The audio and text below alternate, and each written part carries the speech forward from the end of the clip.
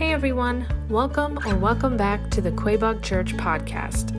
At the end of this episode, take a moment to subscribe to our YouTube channel or check us out on Facebook. That way you'll have access to fresh content every week. But most importantly, we hope the following message inspires you to take your next step in your faith journey, because our mission here at Quabog is to help you worship, connect, and serve. Enjoy!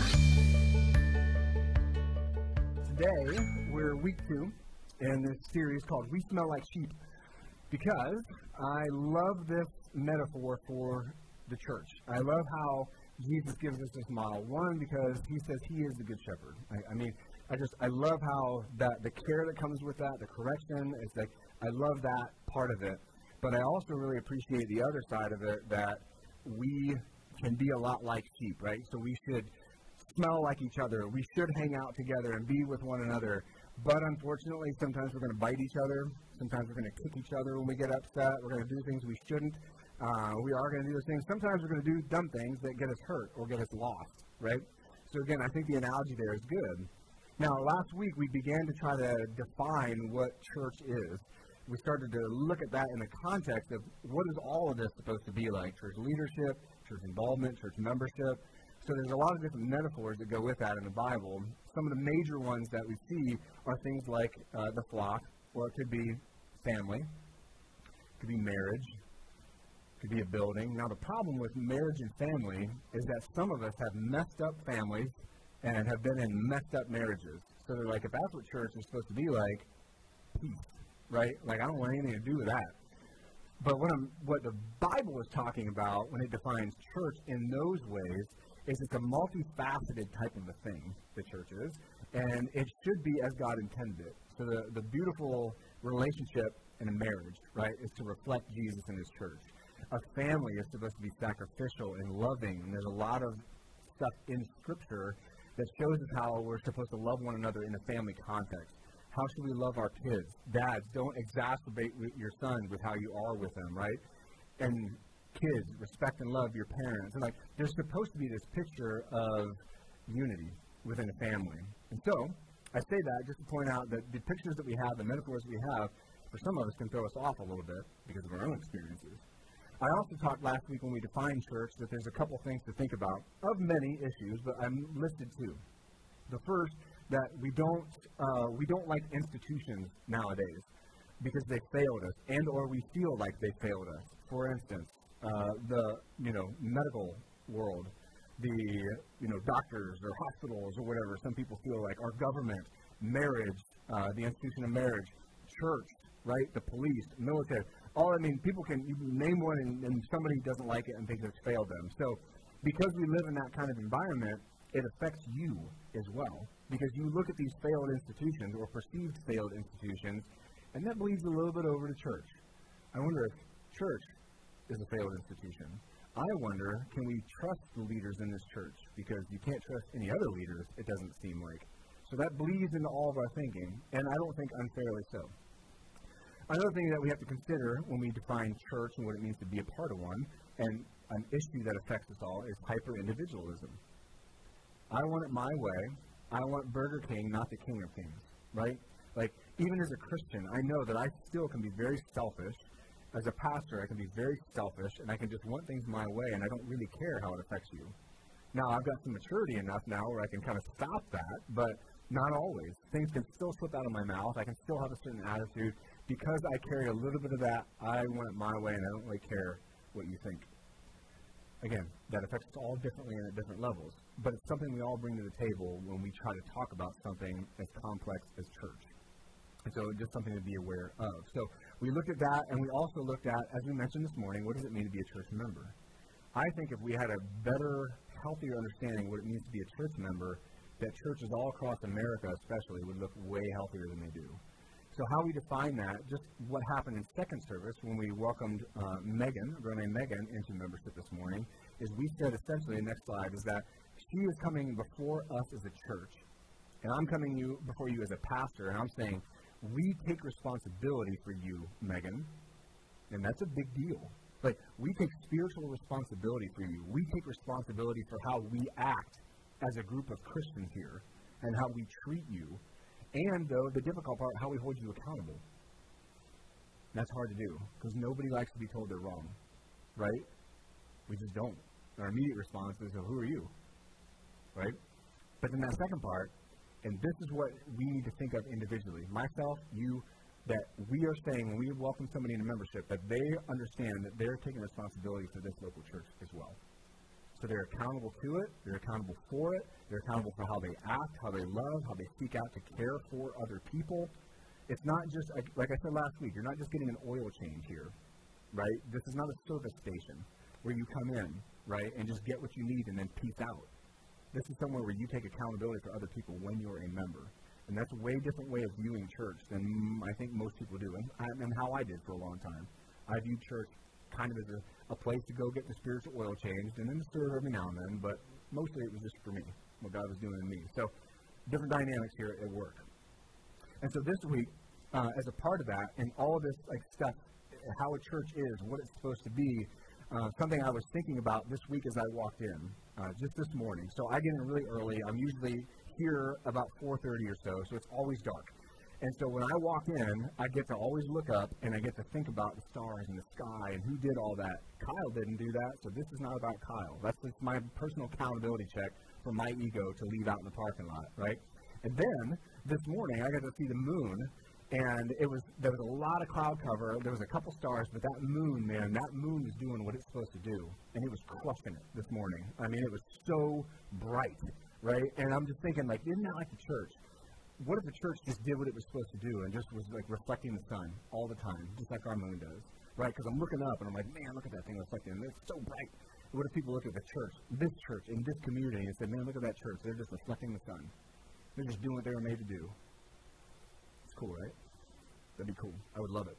All right, but this week, in all that context, the reflection of the church, what are we supposed to be like? I want to introduce you to this word right here, deacon.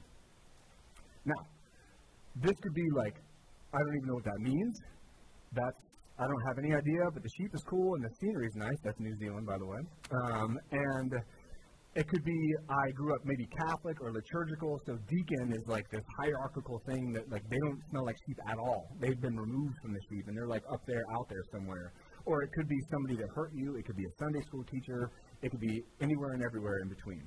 And so knowing that, I just want to kind of walk through that. And again, this is all right, what does this matter? This just seems kind of lame. But not understanding this stuff, I think, is why people get so hurt, why pastors get so burned out, why people feel like they don't get cared for in a local church. Because we don't understand what church is actually supposed to be and what these different pieces of the church are supposed to be. So this is me legit putting all this stuff forward to say, this is what this looks like as your pastor. This is my expectation of you. But I'm also saying by teaching this is the standard that I expect you to hold me and our leaders accountable to. A lot of churches don't know what they're really supposed to hold their leadership accountable to, and they get hurt, and then they leave. But this is me saying I want to have enough humility to put it all out there and say this is what our leaders are going to be held accountable to, and we expect you to hold us accountable to it. All right? That's just me, right? And then if you have a real problem, I'll just say go find Pastor Tim, okay? Okay. So today we're going to look at what a deacon does, next week who a deacon is. So let's start in the New Testament. What is the bar?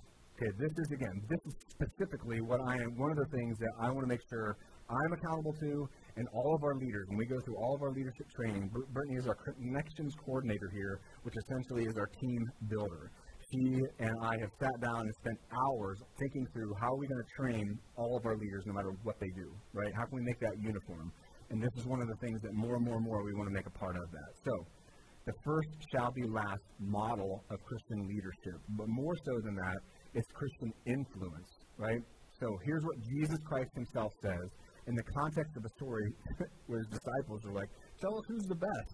Who's going to be the greatest in the kingdom? And sometimes, man, I'm glad I wasn't a disciple because, man, Jesus would have always been yelling at me. He would have always been like, Kyle, you are so dumb. Do you not get it yet? And he said that to his disciples. I've been with you all this time. You still don't understand. Because I would have been like, no, I don't. I guess not. Tell me another parable that I don't understand, right? And so here's Jesus making it real clear for his guys, okay? Just so they don't miss it. Matthew chapter 20. Same as today. 2,000 years, not much has changed. You know that the rulers of the Gentiles, or non-Jews, lord it over them. And those in high positions act as tyrants over them. right? This is something you can see, Jesus says, and it's affecting the way that you think Jesus is saying. Next verse. It must not be like that among you, disciples. So first and foremost, if you are a follower of Jesus Christ, you got to know that he's talking to you. Don't be like, oh man, yeah, church leaders, you better. No. He's talking to disciples here. So it must not be like that among you. On the contrary, whoever wants to become great among you must be your servant. So Jesus is really laying it down here. If you want to be great, you need to be last. And that's a totally awkward thing to live out and totally awkward thing to say. But he's like, but I'm going to embody this for you. Because he goes on and he says, who wants to be first among you must be your slave. So the wording is getting stronger here. And well, why? Verse 28, he says, just as I, Jesus, just as the Son of Man did not come to be served, but to serve, and to give his life as a ransom for many. So my expectation of you, disciples, Jesus says, is that you are, like Philippians 2 says, you're going to consider others better than yourself. Why? Because 2:5 of Philippians, your attitude should be like that of Jesus Christ. If you're going to represent the Savior and the King, you better look a lot like him, is what he's saying. And I'm setting the standard for you, Christianity. We are servants. We are people that literally will put others in a sacrificial way ahead of ourselves. And that's such a hard thing to do. But this right here is the bar. And this is not just for me. And let me give you an example why. So several years ago, about 10 years ago, the CEO of Home Depot was going through this transition in his own leadership. And he came back into taking over Home Depot, which has around 300,000 employees. And he began to think about his faith. And he began to think about this passage right here, because Andy Stanley was preaching a sermon, and he said Christian leaders, no matter where we are, should always think about ourselves in this inverted pyramid. So he began to think, wow, that's really strange. I wonder if I could do that now that I'm back into Home Depot, where the toxic culture here has just run rampant. And all the executives have all these privileges that nobody else gets to have. And he's like, that can't be good. Look what it's doing to our employees. So he applied this model right here to 300,000 people all over the globe, and it totally changed the culture of Home Depot. Totally changed. This is not pie in the sky, Jesus just like, oh, he didn't really live in the real world. No. This dude applied this, and you can go and read his story. It's really, really great. And so this right here, and this is what it looks like. Next slide. So this is the inverted pyramid. I totally stole this from Jesus. So the vision, mission, and values that we have here are built this way, with our leadership at the bottom. And I, as your lead pastor, need to be the very, very, very bottom of this, the very best, very lead servant, as imperfect as I am, but I always need to be making sure that I'm setting this Matthew 20 model with everything that I do. And it's hard, because I don't want to do that all the time, right? I just don't. I'm not a perfect person. I'm just a guy named Kyle from Ohio, right? But this is what Jesus gave us, and this is what he expects of us, all of us, but especially me, and especially those that lead here. So this is what you should be holding us accountable to, okay? Now, the roles that we see then, that's New Testament leadership, and the roles we see more or less in the New Testament are overseer/elder, which will define the difference between those two in the weeks ahead, and then deacon, which we're going to hit today. So roughly what we have in the Bible, and again, this is not just, who cares about this stuff? This is, if we do this right, church is going to be awesome. Church is going to be the best night of the week at Connect Group or Bible study. Church is going to be the best night or best day of the week on Sunday because of what God is going to do to his people. Because now we're all in it together. Like we all say, man, I'm taking ownership of this body because I'm a part of it, right? So this is what it looks like, more or less. So here's how it plays out. Elders lead ministry. The deacons then facilitate ministry. So they're not just doers, but they're builders of ministries and of people. And then the congregation then gets to do the ministry. So what happens when we don't do this in a church? You have things like this said. I just don't feel seen. I just don't feel like anybody cares. When I was in the hospital, nobody called me. People fall through the cracks because we're not loving the body as we're meant to do. If everybody is all in on this stuff, the elders, or in this case we'll say like maybe the pastors and then the elder team, aren't the only ones responsible for doing that stuff. But that's what happens in a lot of churches because we don't really understand what a church is supposed to look like. And so it's only the pastor, or maybe it's like some of the other leaders, and they're responsible for doing all the pastoral work. When really God is like, no. Like, this is about like building up the body so that we know how to care for each other. Because being a Christian is tough. And it's radically different from anything else in the world. And so if we can do this, then people start to find Jesus. Then people start to be set free from addiction and hurt and misery of their past and all kinds of crazy stuff that I've seen and been fortunate enough to be seen when this stuff right here gets done. Okay?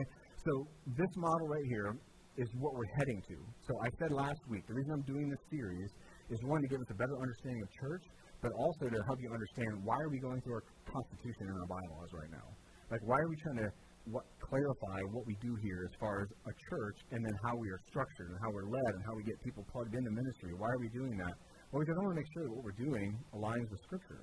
And I want to make sure that some of the things that are in our Constitution and bylaws get fleshed out a little bit more so that we can actually know how to do some of these things. So our leaders have spent hours reading all kinds of stuff, thinking through these things, going through the Constitution, draft after draft, really trying to make it like, how do we onboard people into the mission of Jesus? How do we actually do that, right? So right now, our leadership team right now, go to the next slide, these handsome guys right here. All right, so you got Alan over there on the left, you got Mo, who's just awesome, so all of them are awesome servants.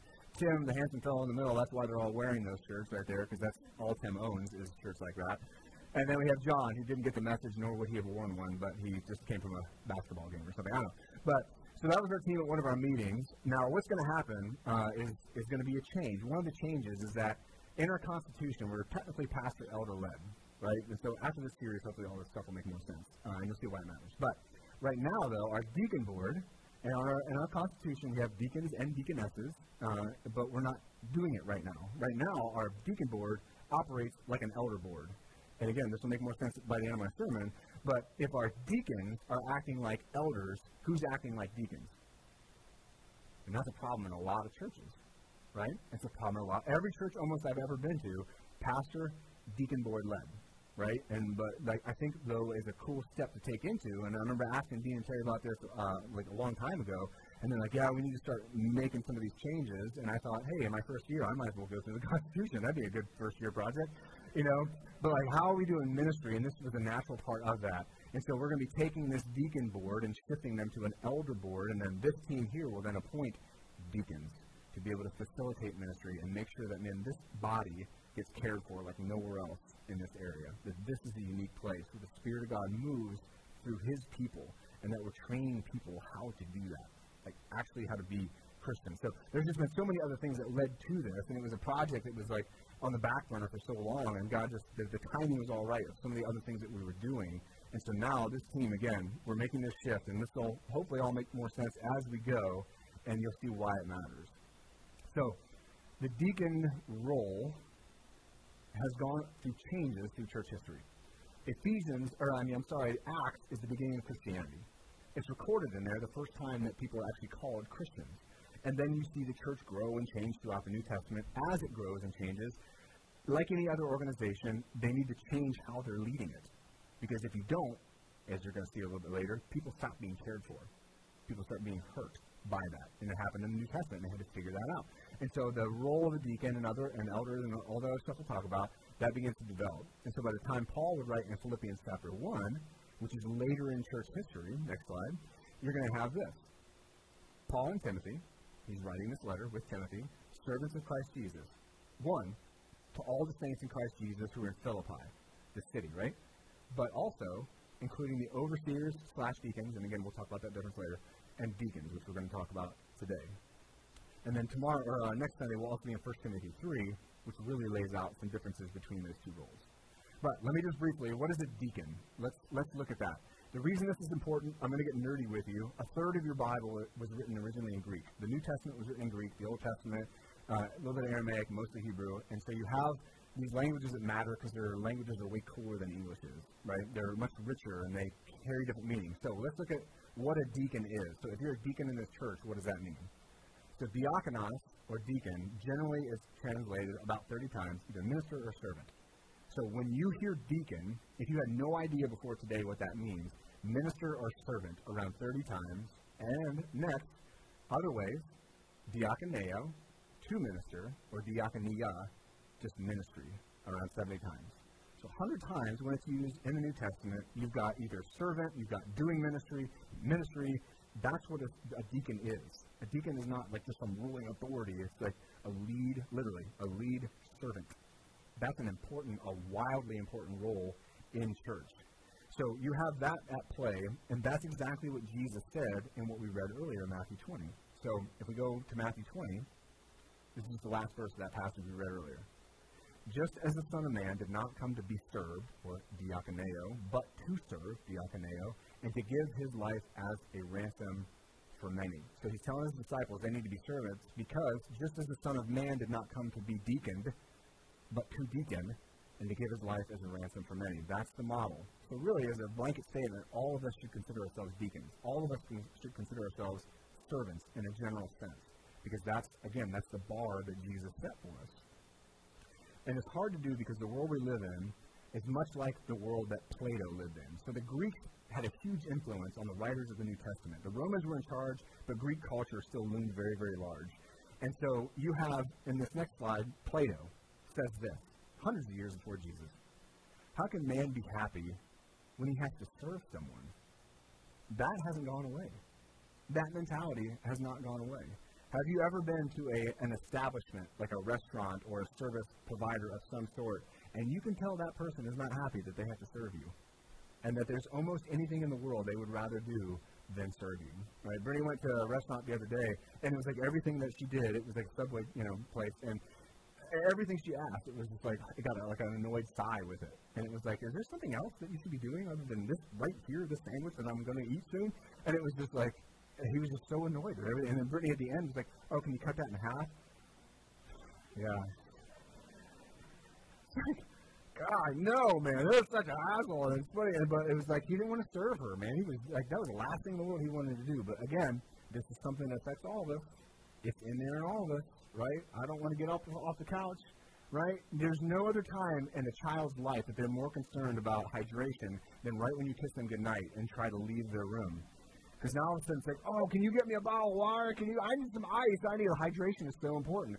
And I don't want to serve them at that point in their life. I'm just like, no, get up and get it yourself, which I selfishly do.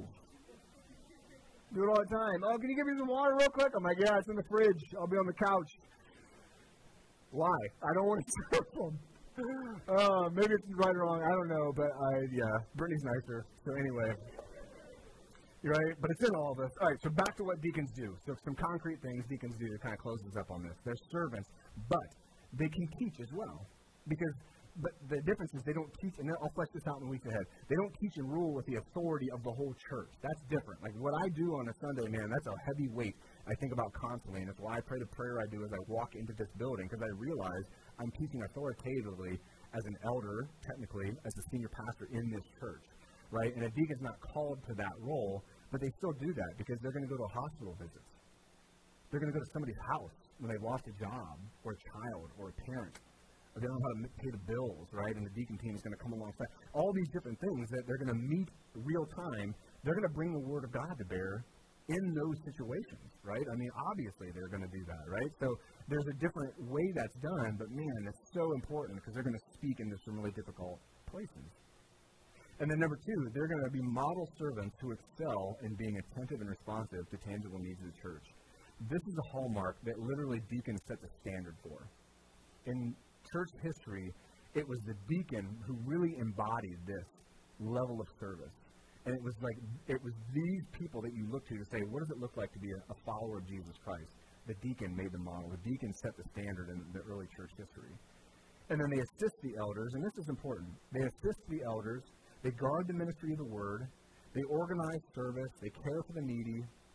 They preserve unity and mobilize ministry. Let me give you one example from our church why this is important. When we have people stepping up the way that they do, Light the Night for me was just something I went to. Like, I wasn't a part of all the planning and everything that went into it. Like, I weighed in every now and then just to make sure everybody knew I was in charge, right? But it was like, not really. Like, I didn't need to do that at all. It was just if Brittany had a question and if people had a question the night of, like, I just went around, ate hot dogs, and shake people's hands, right? Why? Because when the body is doing what it should be doing, all that other time, the prep work and the lead up, what was I doing? I was studying these things that I don't quite understand sometimes. I was able to read more, to take more time to be thoughtful about where you all are in your lives and how I can make sure what I'm saying up here, one, aligns with Scripture, but also lands somewhere applicable in your life. So when our people are doing what they should do, that allows me, just as one example, that allows me to do what I'm supposed to do. Not that it's better than anybody else, but it's what I'm supposed to do, right? That's what that looks like, and that's the beauty of this role. And then lastly, as a reminder, so elders lead, what that looks like, deacons facilitate, and then the congregation gets to do that work. And then you feel like I'm doing something, I'm a part of something. If you were here last night, man, you got to do and be a part of something really cool, right? And it's like, that's awesome. That's what it's supposed to be like. Not, I guess if the pastors start together, I'll show up and, maybe I'll, run a broom or something. No, like I owned that event because I was there and I got to be a part of it, right? I bled with that event, right? That's what we want. Not literally, but you know what I mean. Well, some people did, but and then quickly, the progression of the office of deacon. Let's look at this. I want to look at the model, just to give you a story from Scripture, from Acts chapter 6. Not deacons, but the model for it. So in verse 1 of chapter 6, early Christianity here, and notice this. This could have blown Christianity up, but instead it turns out to be the model for Christianity, and it allows Christianity literally to explode. This is, what we're going to read is literally the beginning of Christianity here. This is pretty awesome. So in those days, it'll be up on the screen, as the disciples were increasing in number. So here's the church growing, and with it the complexity, with it problems. Here's one of them. There arose a complaint by the Hellenistic Jews against the Hebraic Jews. So you have Hellenistic Jews, Greek-speaking, Greek culture, Jewish Christians. Ethnic tension right here. It's happening. Against the Hellenistic Jews, which are the Jewish, Hebrew-speaking Christians. Major divide about to go down. So their widows, the Hellenistic Jews, were not being taken care of. They were being overlooked at the daily distribution of food. So here are these widows. They've moved back home, most likely. They're Greek-speaking, Greek culture, and they have nothing. So the Christian church is taking care of them, taking care of all these people, but the Greek-speaking ones are being overlooked, probably because of a language barrier. So what happens? What do? So the 12, the original disciples, the apostles, they say, who do you think we are? We're the apostles. We've been with Jesus. Get out of here and fix your own problems. Oh, it didn't say that, did it? My bad. No, it didn't say that. They had the opportunity to be stubborn and to be selfish, but what do? Well, they summoned the whole company of the disciples, and they said, look, we got to figure this out. A lot of churches nowadays, they just split. Or we just leave churches, right? Because people don't do this. They just wound. Like, who are you? How dare you? Do you know what I've been doing? How much I put into this? These guys don't do that. They just say, all right, well, let's figure this out together. So they call everybody together, and they say, it would not be right for us to give up preaching the Word of God to wait on tables. Preaching the Word of God, they're not subverting waiting on tables as if it doesn't matter. Both are really, really important, but the apostles have a unique role in human history. They're the ones that were with Jesus. They saw the crazy miracles. They heard the teaching. They have to do what they have to do, and they need people to do this other job that is wildly important because that's what they're known for. We got to take care of these people. So in order for us to do our job, we need people that can do theirs, which is really, really important. Again, the role of the deacon is powerful, right? Not deacons, but this role is a precursor. So brothers and sisters, they say, select from among you 7 men of 1, good reputation, 2, full of the Spirit, 3, wisdom. So it's an important role. Who are we going to appoint to this duty? Verse 4, important. But we will devote ourselves to prayer and to the ministry of the Word. If they do that, we'll get to do what we're called to. Verse 5, the proposal pleased the whole company, so they chose Stephen, a man full of faith in the Holy Spirit, who would go on to be the first martyr of Christianity, and Philip, who was an evangelist, baptizing people, Prochorus, Nicanor, Timon, Parmenius, and Nicholas, a convert from Antioch. All Greek names. So what did they do? If these Greek women are being overlooked, let's get Greek guys to help them out. Let's build a team of Greeks to go and help them, right? So here's this ethnic tension that could have exploded and destroyed everything that God was doing, and they just, with humility, were like, okay, we've been overlooking these people. Let's make sure we care for them. Let's make sure we care for them. That's a huge role within the church, not a subservient one. So what happened when they did this? What was the result? They laid their hands on them, the apostles do. They prayed over them, and then verse 7. So the word of God spread, the disciples in Jerusalem increased greatly in number, and a large group of priests became obedient to the faith. Christianity, rather than dying and imploding because of selfishness, now begins to explode. So much so that it's like, well, who are priests? What are they? They're Jewish priests. If they become obedient to the faith, they're going to get kicked out of the synagogue. They're going to be cut off from the only means of living that they've ever known, and they're going to be isolated from the only community that they've ever known. They sacrificed their whole lives because a group of people were willing to be servants. Like, they got to hear a message that changed everything and that echoed into their eternities. Because 7 men were willing to put their pride aside and be like, all right, cool, I get to be a part of the solution. And they just served people. The apostles put their pride aside and they figured out this problem through this important precursor to the deacon role. So as a summary to that, there was a division of labor that ensured the care for these Greek-speaking widows in the church's daily distribution of food and alms. Something amazing happened for them, and the word of God spread, and people came into the kingdom. So then as this role goes on, again, more practical things. What does a deacon do? What are we moving to? What are we shifting to? What are we trying to be intentional about? Some other things. Pastoral care is the first one. Now, I don't know about you, but this study changed my view on this. Because for most of my adult life, even into being a pastor, I assumed that pastoral care was done by who? The pastor. It's in the Word, right? Don't try to skirt your duties, Pastor Kyle, and make us do this stuff. No. This is what deacons were known for. This is how they were identified because of the pastoral care that they gave to people. They went and they identified the needs, and then they found ways to meet the needs. What you just saw in Acts 6 was pastoral care for these people. And if the pastors are the only ones doing it, they burn out. That's why pastors only last about 3 years at a church in America. And youth pastors last about 1.5 years in churches in America. Churches chew pastors up and spit them out, right? Because I think, one, it's their own fault because they're not teaching this stuff, and they're not showing them how they can be a part of this awesome mission that Jesus has given us. A lot of us, right, we're so insecure as pastors, we do want to do it all, right? That's speaking from personal experience there. My own insecurity drives me to burn myself out. And so I've learned over the years, that's not what Jesus had planned. Pastoral care should be done by all of us, particularly deacons.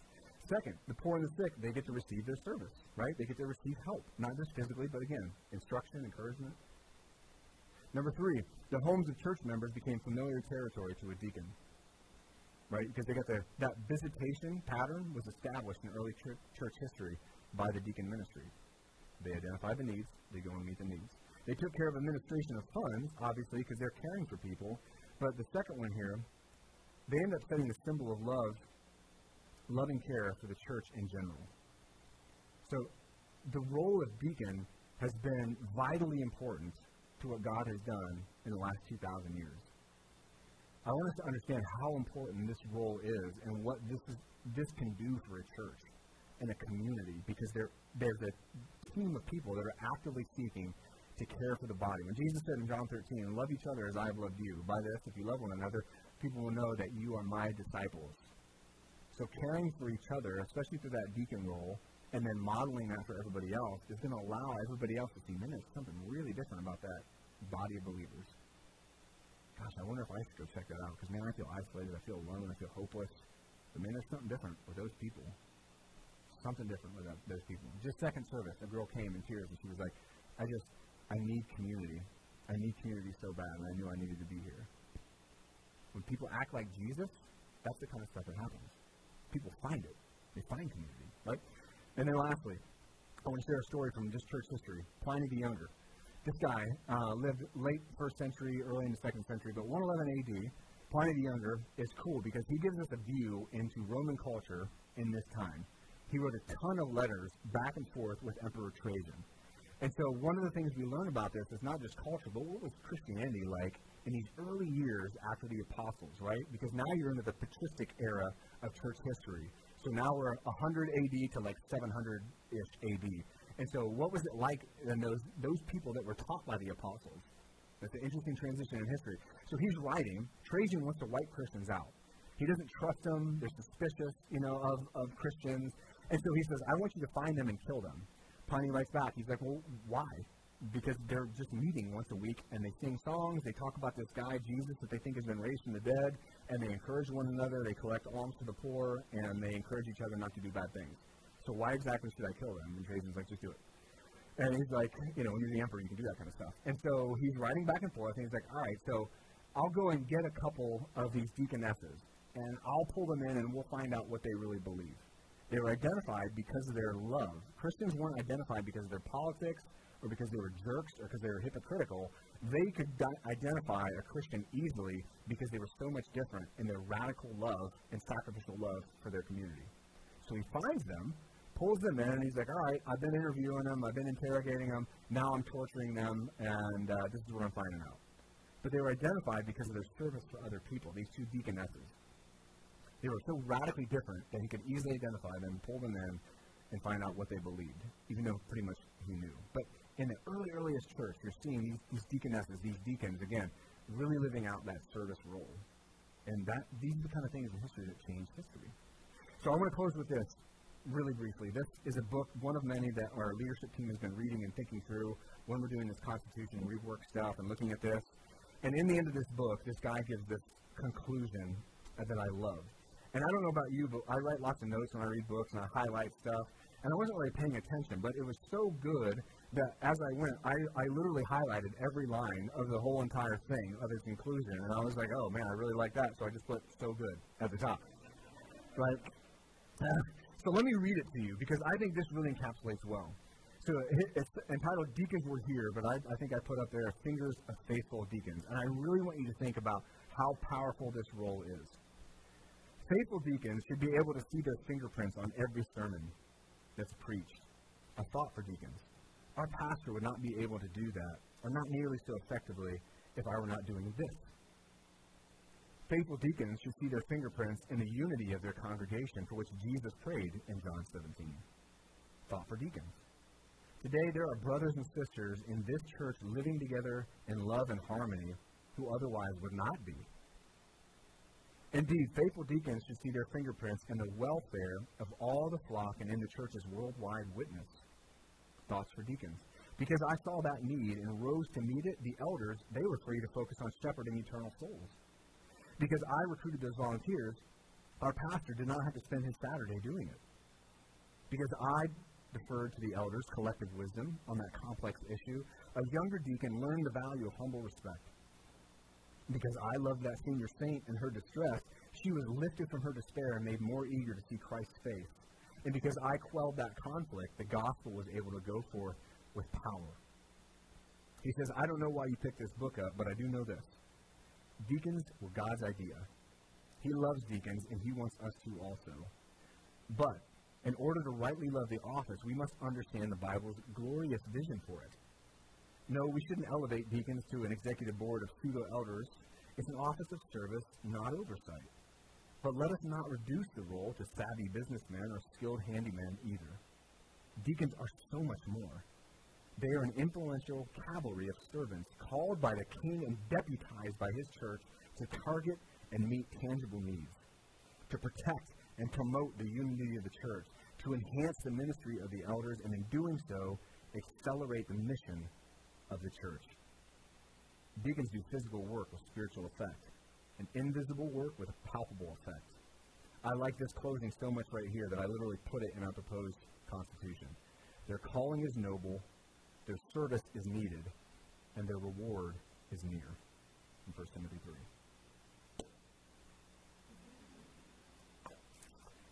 Deacons, such a powerful role for what God intended. So over the next few weeks, as we go through this stuff, I hope that you understand the importance of smelling like sheep is got to be at the top of our minds, and knowing that servants and leaders and everybody, we're all in this together. We should all stink like sheep together. We should be serving and have that mindset. We should be forgiving and patient, because God's going to do great things to Quaybog Church. I 100% believe, and I'm already seeing it, He's going to do great things through this church. And as long as you keep doing this stuff, as long as you keep following this model of servant leadership and influence, man, there's no telling what God might do through us, through you. Amen? All right, let me close down in prayer. Lord, I thank you so much for your word. Your word is powerful. Your witness in history is so powerful, Lord. Help us to be what you have called us to be. Help us to discard ideas about church that maybe we've had, about leadership, about institutions, all that stuff, Lord, about being just so hyper-focused on ourselves. Help us to discard all that and be radically different like you've called us to be, Lord. Because it's not easy. It's not hard, and we need the power of the Holy Spirit to help us do that, Jesus. We put our trust in you and ask you to do the things that only you can do, Jesus. That's your work, Lord. That's where you are, and I just pray that we be faithful to it, to our part. And I pray that in your name, Jesus. And the church said, Amen. All right, that's all we got this week. Love you guys. Have a great week. Once again, thanks for listening. If you enjoyed today's message, we'd love for you to subscribe to the podcast so you get notified of new content every week.